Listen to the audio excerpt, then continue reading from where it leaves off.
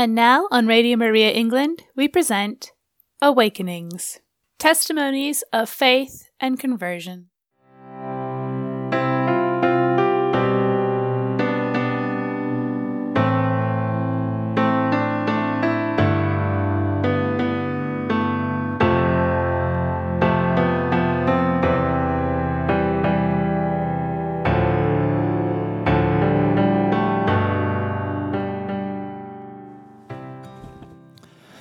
Welcome to this Awakenings.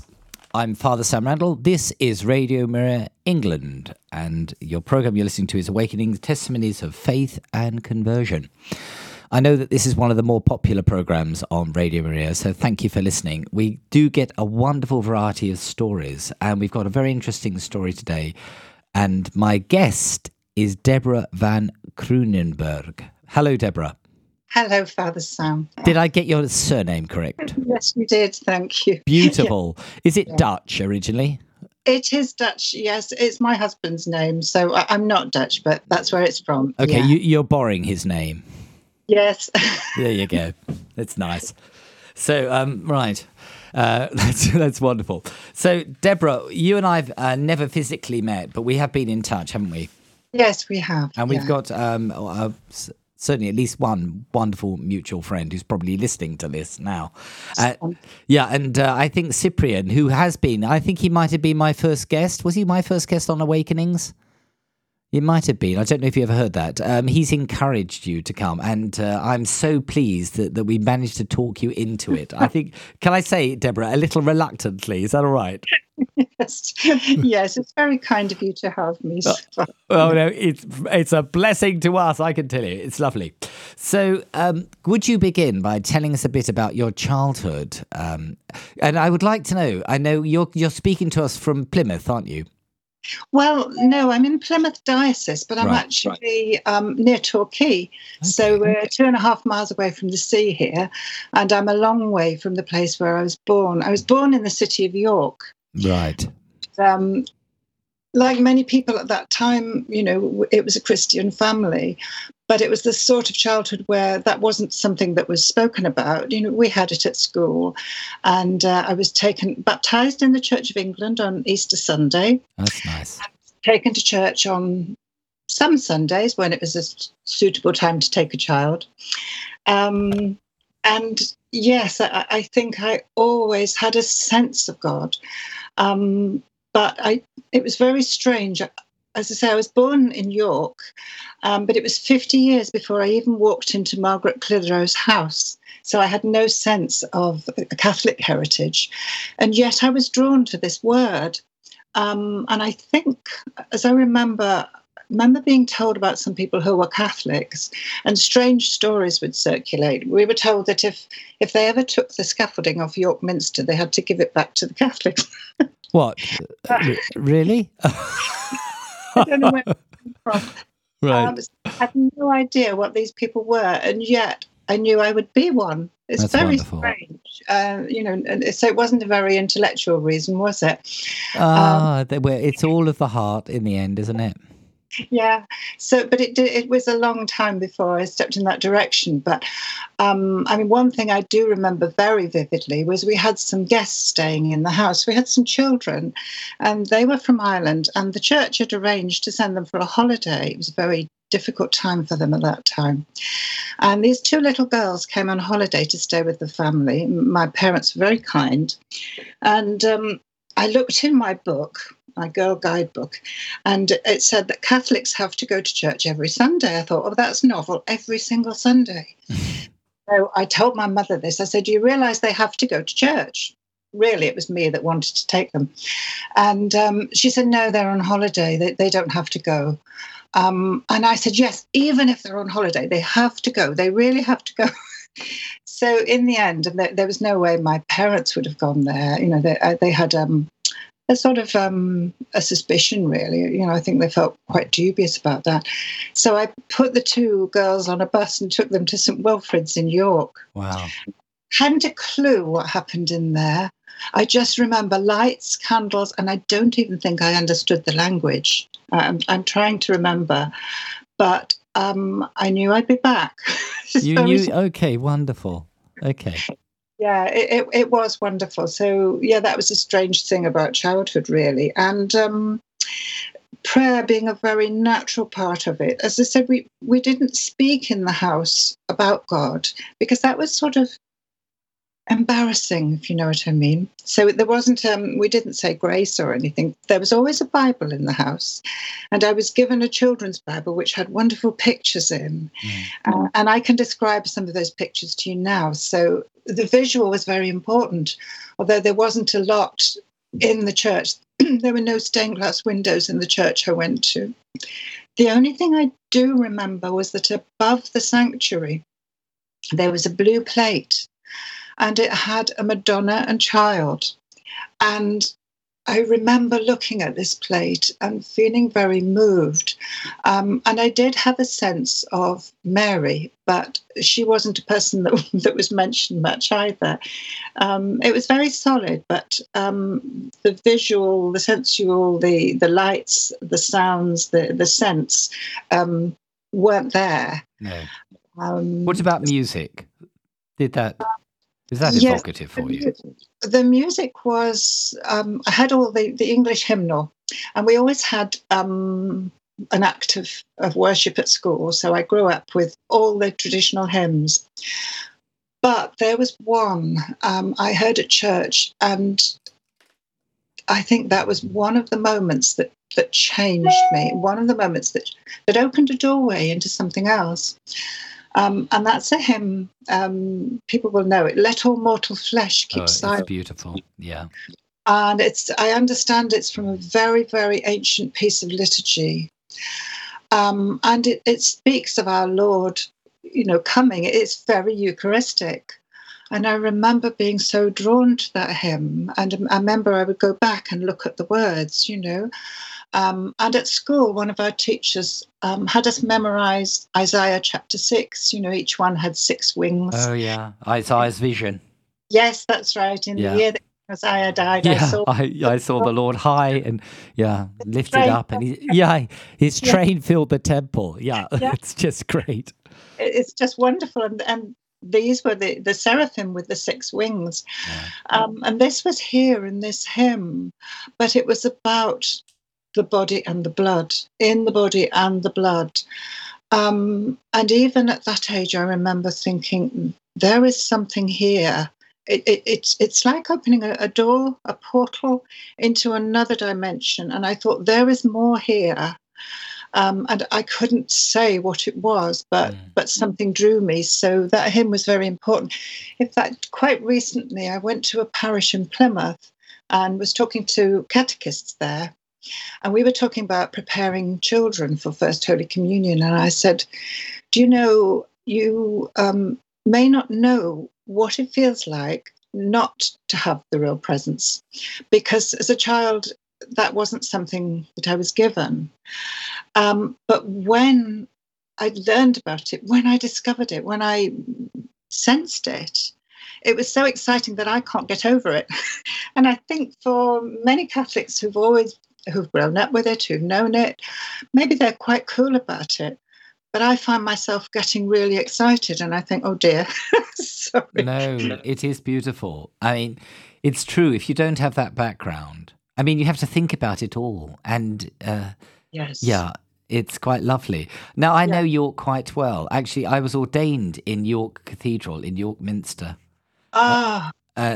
So I know the city and the area quite well. Yeah. There's a lovely Catholic church there, though, the Bar Convent. Did you ever come across that as a child? Yeah, well, as a child, the Bar Convent was a school. So you went to that school?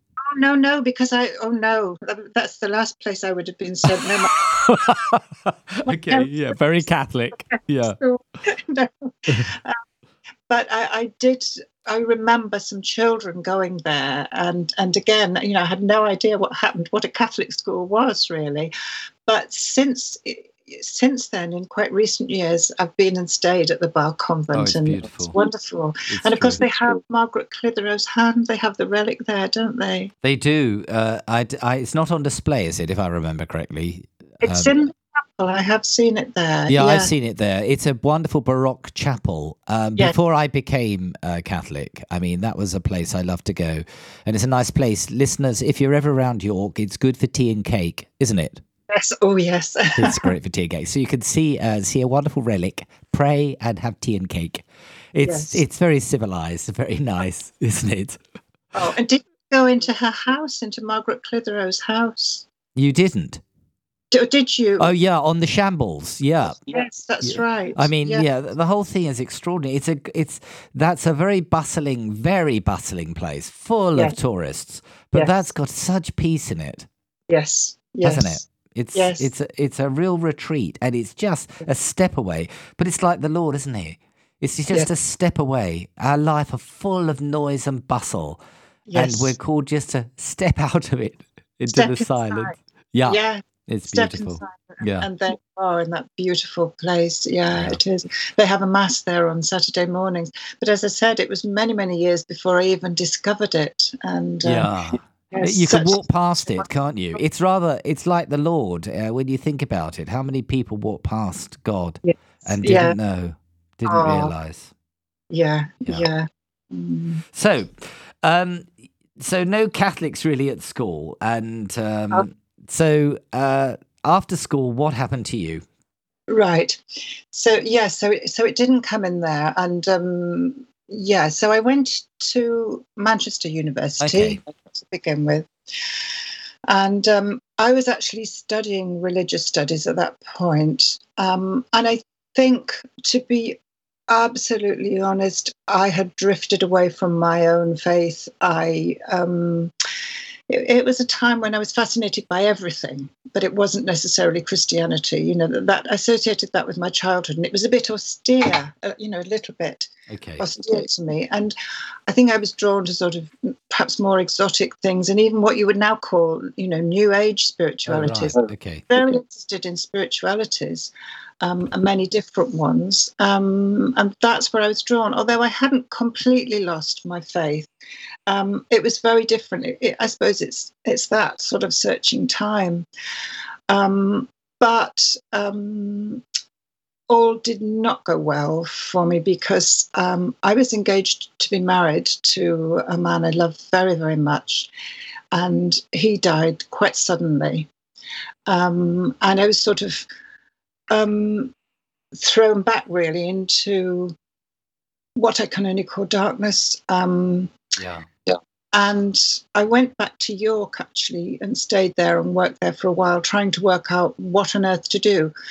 And I would say I was really lost at that time. I sort of wandered between the man I loved, who was a Christian, and he was a Welsh man, Emrys.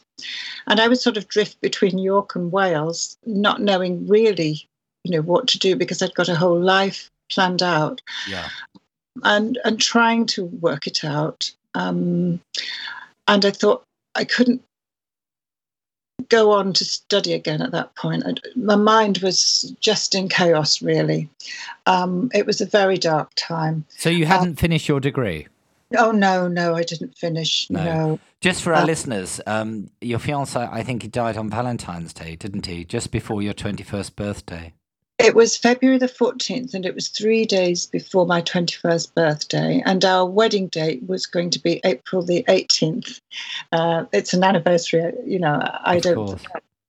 And it was completely unexpected. And I don't know, I didn't sort of... perhaps it would have been different now. Perhaps you would have had a lot of counselling. I didn't at that time. I think the only thing that somebody said to me that I did sort of hold on to was work hard. And I've been doing that ever since. Right. Which is probably, I don't know, it's maybe not the right thing to do. But through all that, in the end, I decided to go and study nursing. And it was a thing I never thought I would do. And yet somehow, I don't know, it felt right. And I wrote to a few different places, and Cambridge was the place that I decided to go, Addenbrooke's Hospital. Right. And I remember getting there and thinking, what am I doing? But in a way, I suppose it's it takes you out of your own issues, doesn't it, and gives you somebody else to think about. And that's how I came to be doing that. Big changes for you. Huge. Yeah. Oh, it was. I was not in a good place, really, and I hadn't resolved any of the grief. I used to write poetry. I used to paint, because painting was the only time when I could sort of stop grieving. Right. The only other time when I was working and really had to focus on somebody else's needs. And I learned a lot in that way. And I remember thinking, what shall I do when Christmas comes? And I volunteered to work. And that really changed everything. And that has stayed with me because, as you will know, in hospital at Christmas, people that can go home do. And I remember sort of sitting beside a lady who was very poorly and thinking, Deborah, really, forget it all, because actually there are so many needs, there are people who are suffering so much that actually it's time Yes, but even when you're so wounded, I think you describe yourself like a ghost. Yes, I did feel it wasn't a real... You see, I was only 21, 22 by the time I got to Cambridge, and all my contemporaries lived in a different world. I almost sort of related to people in their 70s. And in fact, I even found I wasn't invited to people's weddings. And it was, I felt I was sort of almost like like a ghost in a half-life, sort of drifting between places. That was really, but in the middle of it all, and the sequence is all, I'd love to say I was like St. Augustine, I was one thing, then I was another, and I was saved and, completely reformed, but I wasn't, because I did become a Catholic, and yet I still lived in a way that, I'm not proud of, that was chaotic, apart from work, which I did give myself to that. Right. But I think the listeners want to know how you became a Catholic. But so let's have a little break now. We're going to play John Michael Talbot's No Longer Strangers. And then you can tell us, Deborah, how you became a Catholic, even a poor Catholic, a Catholic nonetheless. All right.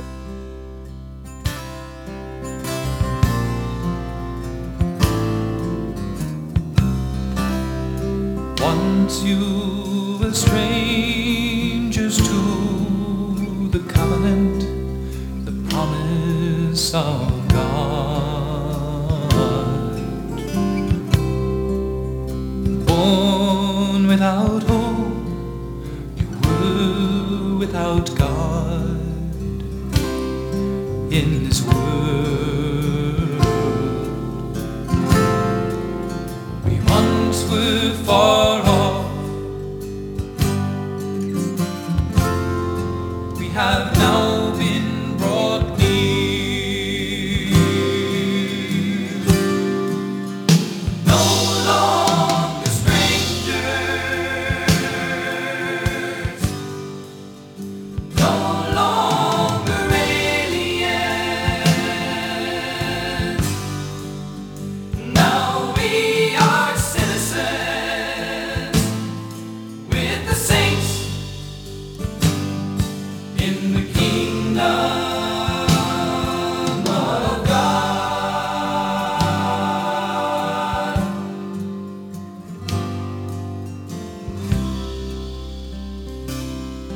It is He who is our peace. He is our hope. To break down the barrier of hostility that tears in this world.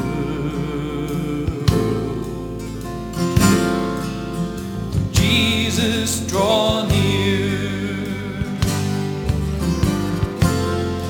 to the kingdom of God. Welcome back, or if you've just joined us, I'm Father Sam Randall. This is Radio Maria England, and you're listening to Awakenings, Testimonies of Faith and Conversion. And with me for this programme, I've got Deborah van Krudenberg. Deborah's been describing her childhood and then into a degree, and then the tragic loss of her fiancé, and falling not just into nurse training, but also into spiritual poverty, really, and a sense of loss and being lost. But she becomes a Catholic. So, Deborah, tell us how you became a Catholic. Yeah, happily. It makes me very happy, actually, to think back to that moment. Well, I was in Cambridge, and so I was able to go to Church of Our Lady and English Martyrs. All right.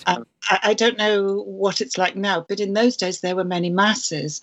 And when you're working for the NHS, you work long, strange hours. But I was able to cycle to Mass at 7 a.m. and be at these beautiful, quiet masses.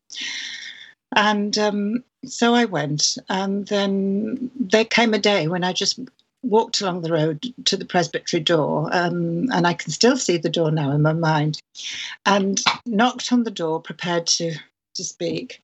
And I think it was a lady that answered the door, and I just said, I want to be a Catholic.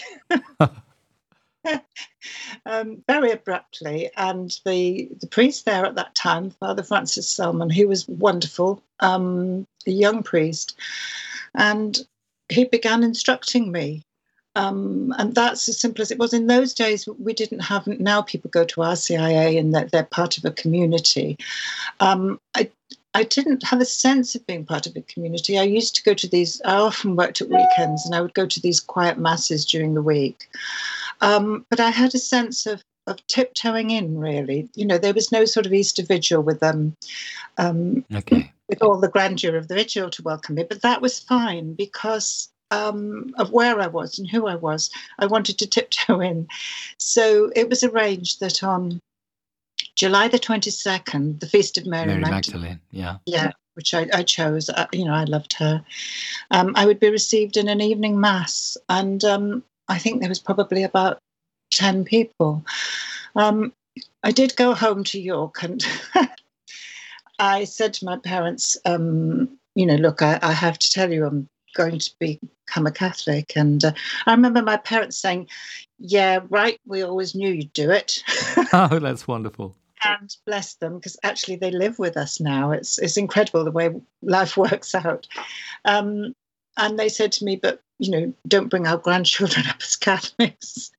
And I thought, well, what do I do with the basket when I go to Mass? But never mind, anyway. Yes, it's strange how things work out. But yes, I was instructed there and received on that. It was a beautiful summer evening. I can see the sunlight, and it was a little chapel to the side. Oh, yes, I know it. What year was that then, Deborah? 1975, I think. Okay, yeah, right. 1975, yes, a long time ago. But yeah, I remember it very well. And yes, that was beautiful. Quiet entry into the church. There were many ups and downs after that. But what about spiritually? I mean, in addition to the priest instructing you, yes, how did you enrich your life spiritually, or explore prayer? Or it was about going to those masses. Right. I made a trip to Rome. Wow. Okay. A bit of money given, and went to Rome, and I asked the parish priest there where to go, and I remember him saying, go to the catacombs of Priscilla, I think it was. I remember standing in the catacombs, and yes, just trying to engage, really, and going to the Mass. But I didn't know many Catholic people. I seem to remember going on a retreat at King's Lynn. I think there was this is all a bit vague, isn't it? But I do remember going for a few days on retreat. Okay. But I'm sorry to say that at that stage, my mind was still... of course. Still, I would say now, looking back with the knowledge I have, not at all healed, and yet still... Bereavement, yeah. Yes, yeah. But I was clinging to the Lord. So, yes, it was very... It was very special, and I did have, I did have a foundation now, which I'd totally lost, So perhaps I wasn't a No. ghost anymore. I think there were signs along your road, because I think we're going to talk later about Carmel but I think Carmel began to enter your life, didn't it, at this early stage? Very early, actually. But, I didn't even know there was a religious... I feel very ignorant. When you become a Catholic as an adult and you have had no contact with that culture, you feel quite ignorant. Well, I did anyway. I remember finding a rosary and saying to somebody, "How does this work? What is it? What does it do?" And having a first rosary. And in a similar way, I was in Heffer's bookshop. I don't know if it's still there. I suppose it is, in Cambridge. Yeah. And I found a second-hand book. I think it was published 1952. It's on my bookcase now, actually. And it was called Three Mystics. And two of the mystics were St. John of the Cross and St. Teresa of Avila, and it just gave extracts from their writing. And I opened that book, and again, it was like another portal. I was in another place, obviously 16th century Spain, but in the sense of it was a bit like the hymn. There was something there I recognized. And they're obviously, accounts of mystical experiences, but just something in the poetry and in their writing that really spoke to me. As I say, I didn't even know about the Order of Carmel or that there are secular Carmelites. I had no idea. And I I did buy the complete works of St. John of the Cross at that time. And I bought books by Teresa of Avila, but it didn't ever occur to me at that stage that I might be part of all this. It was just something beautiful that I wanted to... It's wonderful looking back, though, isn't it? God gives you these sort of signposts. Oh, yes, it is. It's wonderful. And I feel... It's funny, I was thinking about talking to you this morning, and I thought, the word that comes out most of all is gratitude, really. Beautiful. And it's when you look back that you think, so much to be grateful for. Deborah, I need to ask you, who's the third mystic? That was Goya. Okay. Was it? Yeah. No, El Greco. Sorry. El Greco, the wonderful painter. Yeah. Yeah, extraordinary. That's right. And yes. he's not associated with Carmel, though. No, I don't know. He's in there because of the art, but I'm afraid it was Teresa and John that. I understand. Yeah. I understand. When I came across that saying in St. John of the Cross, when he was asked about his conversion, he quotes a line from the Latin Vulgate, "Secretum meo me," meaning "my secret is for myself." It's quite hard, isn't it, to describe all the contours of our lives. Yes. But we look back and there are clear signposts, like this one for you, pointing to Carmel. Oh, yes, it's true. When you look back, they are there. I used to think a conversion, as I said before, was one moment. But maybe I'm a slow learner. It's taken a long time. No, it's an ongoing process. We're still on the road. We're still on the road. I completely empathise, by the way, about Catholic things and rosaries and everything. I understand. Yes. Yeah. When you're brought up as an Anglican, that's not something you do always. So come on. So on to this.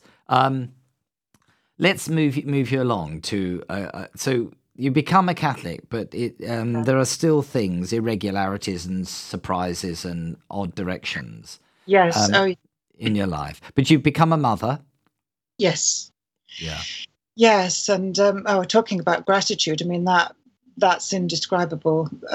Indescribable gratitude, really, for having children and that moment. And again. It's another of those points along the way that's so important, when your first child in your arms, and has remained important because it's been the basis of my work, really, and my study. And it's almost been parallel lines. And yet they come together, parallel lines between being a mother and all that entails, the sheer hard work and the beautiful moments, the sacred gaze, and the spiritual life as well. Because from the first moment, looking into a child's eyes and seeing, now this will be difficult. This gaze is difficult for me to put into words. it's very visual, and I'm sitting here and I'm seeing it, and it's very difficult to convey that through the medium of radio. But if you imagine mother and newborn, it's there within minutes of birth. Yeah. And if you imagine that moment, and that what happens, I was a midwife for many years. I was at many births, really privileged to be at many births, as well as having my own children. And there is a moment, usually, when the child, the newborn, locates the face of the mother. And it's a moment of stillness and recognition. And the unborn child can hear and knows the voice, and the voice is around, because it's, you can have a room full of people, but the child will still when she hears the parent's voice. But the moment of recognizing the face, and of course they see just a short distance, that their vision is very clear. And it's when that gaze locks, as it were, then there is something else. Mystical. A wonder in the mother's eyes and a wonder in the child's eyes. And it's not, it's not a relationship that's just about food or survival or warmth or even just about attachment. There's something else. Yeah. And I think from seeing it for myself and seeing it in others, I began to think, this is prayer. This is how God is looking at us. And if we return the gaze, then this is how we gaze at him. It's beautiful. Do you know that verse where we're described as the apple of his eye? Oh, yes. Yeah. Just listeners, that means you can see yourself reflected in the iris of the person you're staring at. And that's how close God is to us. Yes. Yeah. And he's looking at each of you with intense love and longing. Isn't that right, Deborah? Oh, it's incredible, isn't it? It's beautiful. It is too beautiful to take. Wonderful. I know. We don't take time to these things, to think about them. It is so beautiful. Yes. Our lives are filled with glory. Yes. Oh, yes. Yeah. There's that Elizabeth Barrett Browning poem, "Only those who see take off their shoes." Do you know that? You know what I mean? So we're having a take off our shoes moment with you. Bless you. So bring us up. Come on, bring us up. So up to, say, the year 2000. Yeah. Okay. So, right. Come to the year 2000. And, you're a midwife. You've got 6 children. Yes. By this time, I changed, actually. I went into health visiting. The youngest child was coming up to school age. And after quite a lot of years in midwifery, I changed to health visiting. But I was very fortunate that I had work in CAMS, Child and Adolescent Mental Health Services, or what you call child guidance, working in a parent-infant attachment team. And that was brilliant because I was able to work in that very area, looking at young newish parents with their very young children, even doing video work and helping people to see that, and helping people to be there for their children. It was really great work. But my own life was very difficult. And so when it came to the year 2000, I think I'd been studying. Yes, I'm trying to think of the sequence of everything there, but I was studying, working, and trying to bring up these children. Aspects were quite chaotic, and I remember it was Advent, and I had the children with me. We were sitting in those days, it was a long queue, waiting to make our confessions. And I remember sitting there, trying to focus and thinking, oh, Lord, I've got so much to confess, but I'm also, in the middle of so much chaos. And what came to me was, well, why are you trying to do it all yourself? Yeah. won't you let me? Have I ever let you down? Isn't it time that you handed back, that you actually, completely gave in to me and let me take hold of your life, including family life, actually, as well, because of great concern for these children in the midst of storms, really. And as I sat there, I knew that if I said yes, it was going to be hard. This is very strange because, you have a feeling if I let God take over my life, everything will work out. And of course it will, and it'll work out in his way. But along that way, you may have to pick up a cross. And I knew it was quite clear. It was set before me, Yeah. Say yes. I am calling you. Say yes, but this isn't going to be easy.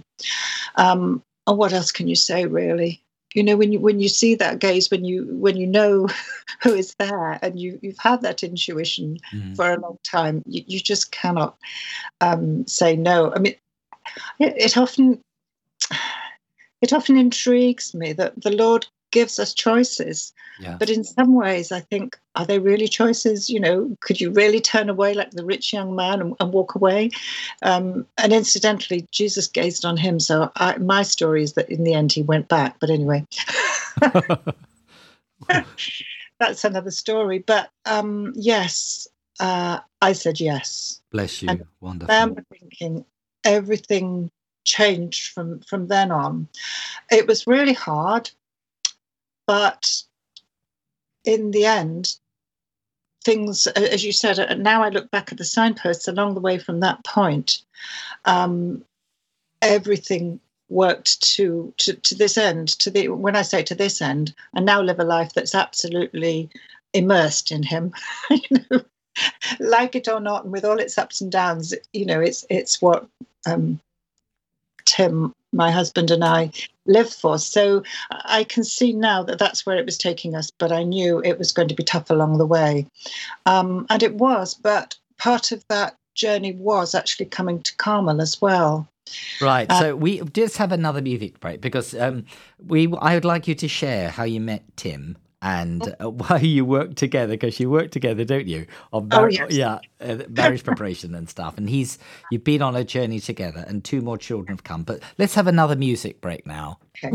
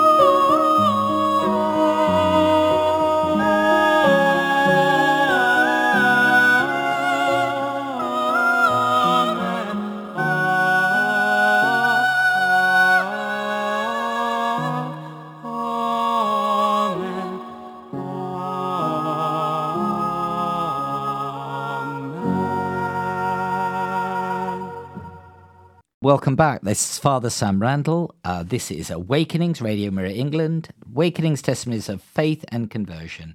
And I have with me Deborah. And she's been telling us about her journey into the Catholic Church and now into Carmel. And so do tell us more, Deborah. Yes. Yeah, please. We're very interested. And also, you've mentioned Tim, so he's come as a surprise. You need to tell our listeners how you met Tim and how your family's grown from 6 to 8. Yeah, yes. Well, it is all linked with Carmel. It's wonderful. And you brought me to another point of gratitude, really, where I find I'm thanking God again. So, yes, so I came to find a secular Carmelite community in Torquay, which I'm very grateful for, and went through the gradual process of formation. And then in 2006, I made my final promises in Carmel, in Torquay again. And Tim was invited there to take photographs. I didn't think a lot about it at the time, but I did know him as a teacher in Torquay. That was 2006. So just for our listeners, if they're not Catholic, and what might that mean? So because for lots of people, there's just sort of say lay people, and then there are people take religious vows. How does this work out for you? Yes, right. Well, what it isn't, it's not living a monastic life at home. A secular Carmelite is a Carmelite, very much part of the community of Carmel, but living in the world. I mean, I think Teresa of Avila said she couldn't understand how anybody could do that, and it is quite difficult. But your commitment, really, it's a commitment to prayer and to living the Christian life. So we would expect to pray the office, and we would try to go to Mass, if not daily, as often as possible. But also the important part is that commitment to prayer, that you have a time of silent prayer every day, which was a great joy, but sometimes quite a difficulty. You are part of a community, so you're not living in community, but you do have a community, so you have that element of working together on this, and that you are giving your prayer for the sake of the church and the world. It's not just about self-improvement or, your own experience. It is a giving. You might say, don't ask what Carmel does for me. What am I going to do for Carmel? So that prayer, you understand that contemplative prayer is real and is really has an effect.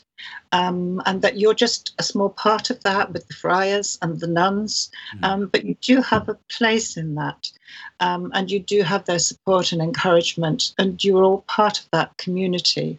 And then you bring this into your parish, into the church in general, into the world for the sake of the church and the world. Right. So, it should be an offering, and it takes quite a while.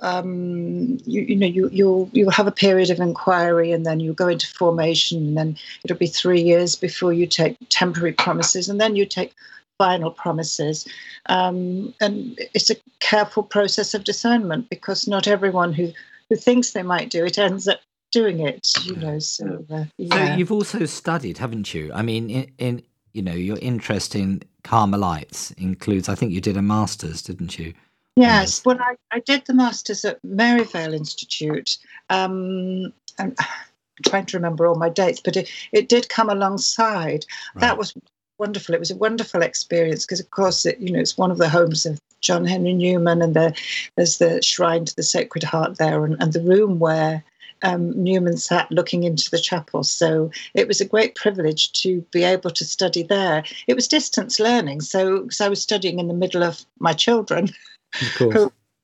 You sort of study when you can. It's a bit difficult, but we would go and spend weekends there, and by that time the oldest children could hold the fort, so it was all right. And that's great. It was a wonderful place. Just so our listeners know, it was it was a dissertation on Thérèse of Lisieux and her vocation of love.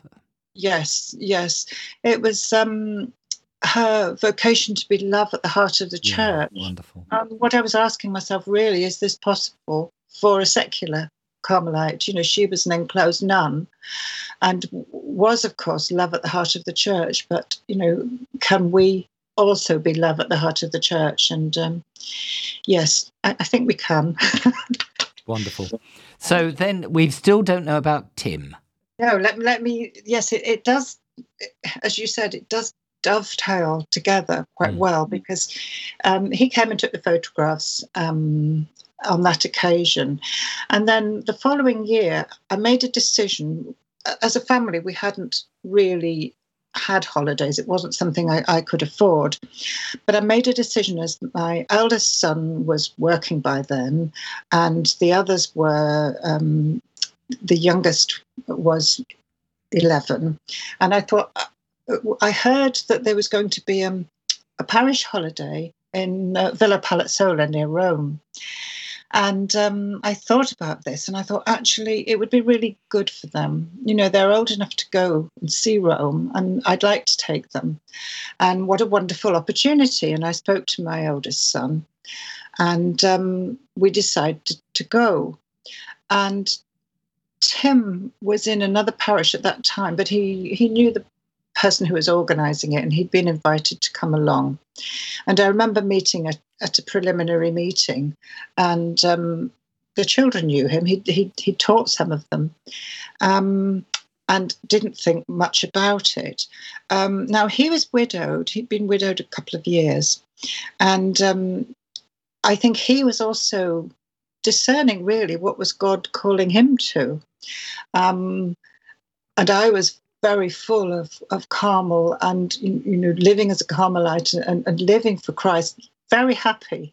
It was I felt very fulfilled in my life. And so we went to Palazzola, and I don't know if you've ever been there, but it's a beautiful. We arrived at this villa beside Lake Albano, and I looked out of the windows, and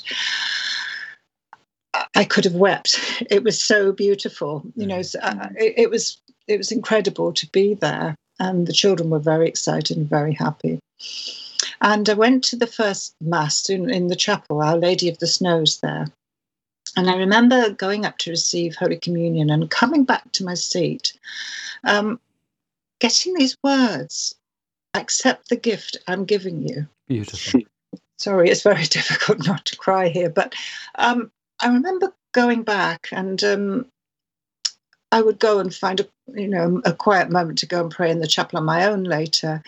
And I kept a journal in those days, and I'd pray in my office and saying, Lord, is this the holiday? Is the gift? And of course I accept it. I didn't really understand what accept the gift I'm giving you was. And some days went by, and as it happens with young people, our children became friends with each other, Tim and I. That worked out really well. They got on well.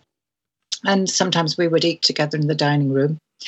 And one evening, Tim said to me, because he knew I was going off to pray in my office in the chapel on my own, he said, "May I come and pray with you, you see?" And I explained about the office and everything. And we went to the chapel. And then he said that he felt he was coming to love me. And I remember being totally... How beautiful. It was totally... And everything, again, things fall into place, don't they? Accept the gift. I thought, oh, this wasn't in the plan. My plan was very much a single person plan.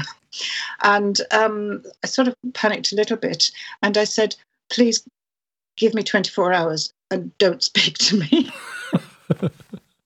And I will come back to the chapel and talk about it. Now, I don't know if I've got the sequence quite right here, but we went to the Angelus, and Pope Benedict was a fairly new pope then, and it was the Feast of the Transfiguration. And I remember standing to hear the Angelus address, and standing with Tim, and a very light touch on my arm, and knowing somehow that the two of us in front of Pope Benedict, this was it, that I was being told something here. But by the time we came back to the chapel, I knew really. I said, I understand. And what we said was, and I think it was Tim that said it, somehow what we're being called to is, of course, it is love, but it's also ministry. And somehow the two were in there together. And we just got down on our knees and said, Lord, okay, show us, just lead us. We are completely in your hands. We are together, but in you. And whatever you are calling us to, yes. And it was just a yes, really, in that chapel, Our Lady of the Snows, just to say yes. It's quite amusing when I think of all the things that happened even after that. But we did say yes, and we won't forget that. How soon after did you to marry? So that was in the summer, and then the following summer, on June the 30th, this month, we married back in Newton Abbot. We did think about marrying at Palazzolo, but no, we had so many people that we wanted to share this with, that we married back in my parish church, because it was a different one from Tim's. We just about managed to squeeze everybody in. And yes, June the 30th, 2007. But then it didn't all go swimmingly, did it? Oh, no. Tim was so desperately ill. I hope it wasn't a reaction to the marriage. That was... so we had, I suppose, a matter of weeks, and I carried on with the very demanding job I was doing. And by February, by Christmas, Tim was fading. And by February, I thought, because February the 14th was the day I'd lost Emrys, and I thought, Lord, what's happening? This can't happen. He was desperately ill. And at that point, I gave up the work with the NHS. And we, strange, he had a consultant. He was in hospital at one point. It wasn't helping. And I remember taking him out and taking him to Buckfast Abbey and saying, we'll have a few days, we'll be alone here on retreat. And it was difficult to sort of get him in there. He was so poorly. And he turned the corner and began to recover. Beautiful. The other thing that made him recover was that he said, I've had 3 sacraments at once. The sacrament of the sick and confession and communion. And thanks be to God, he began to recover. And life went on from there. But it became very eventful again. So. Yeah. So I think you started teaching then, didn't you? Having done an MA at Maryvale, you began to teach there. Yes. Well, I was just an associate lecturer. So, I lived at home. It was just the associate lecturers would go in on the residentials the weekend, and they asked me to do some work. They were starting a new pathway in the MA on spirituality, and I did also become involved in the marriage and family pathway as well. With Tim? No, Tim wasn't involved in that. No, and I also wrote a course book, and so it was something I did from home, but went into the residentials, and it was always wonderful to be back in Maryvale. I remember one of the most joyful things was to be in that chapel, and the Bridgerton sisters were always so hospitable and so lovely. They were one of the most beautiful things about Maryvale. So it was a retreat. It was a place to study, a place to retreat. And a place to share faith. And it nurtured me because, as I said, not having had a Catholic upbringing, going to Maryvale began to introduce me to other parts of being a Catholic that I had no idea about. It's very strange because when I became a Catholic years ago, it felt a bit like swimming against the tide because I seemed to be encountering people who were going in the opposite direction. And, I remember somebody saying to me, we don't convert anymore, we converge, And yet no, that didn't feel right. When I got to Maryvale, I think it was the first time, I'm ashamed to say this, but it had been the first time that I'd actually really begun to read the documents of the church, and thought, oh, but this is stunning. Yeah, And absolutely. so exciting. You know, again, coming from outside, I thought, but look what the church is teaching. I realized how much I'd got wrong. You know, I'd sort of thought, well, you do what you want, or you choose. And I thought, actually, it's not about choosing. There is a truth. There is a right way. And I might not be there, but I can see where it is and I can head towards it. And, you know, reading some of the writing of, say, you know, John Paul II into the new millennium. And again, you know, the link with my experience in Carmel was just, it was, again, another door opened up into a world I hadn't been aware of. So I thought, oh, I don't think I knew how to be Catholic, and now I'm going to start learning. So it was another learning journey, really. As I say, it's taken me a long, long time. Oh, we're still on that journey. Yeah. Deborah, it's been so beautiful. Have you got some final words for our listeners? We're heading towards a mass, so do you have some final words? Oh, just, I suppose gratitude is my word. You know, that whatever happens, you know, what we give to him, he will make such wonderful, you know, he would make it so wonderful. So there is so much to be grateful for. So thanks be to God. Yeah, I think look out, be aware, and accept the gift. The sacred gaze is so beautiful. It's such a lovely, lovely. Thank you for bringing that. Thank you for sharing with us your wonderful story of journey into the Catholic Church, into Carmel, and into the depths and riches of our wonderful church. I wonder if I could close with a prayer, Deborah. Oh, please, yes. Let's pray. Father, you are our God, from whom all good things come.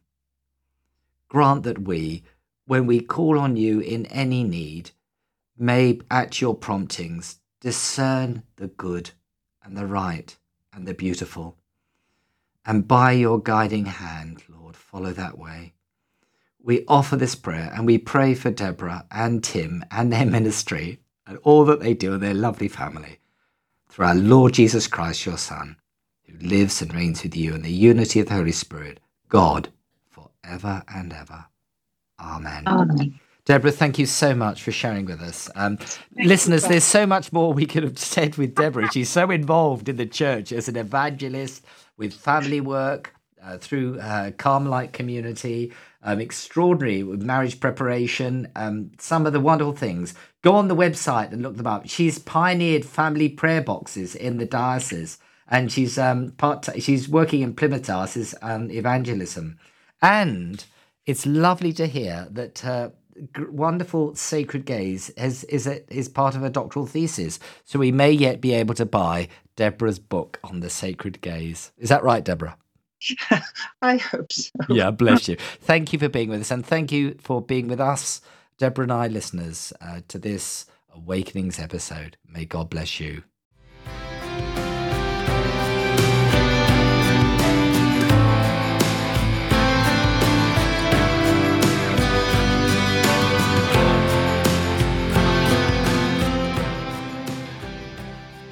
Thank you for joining us for Awakenings with Father Sam Randall.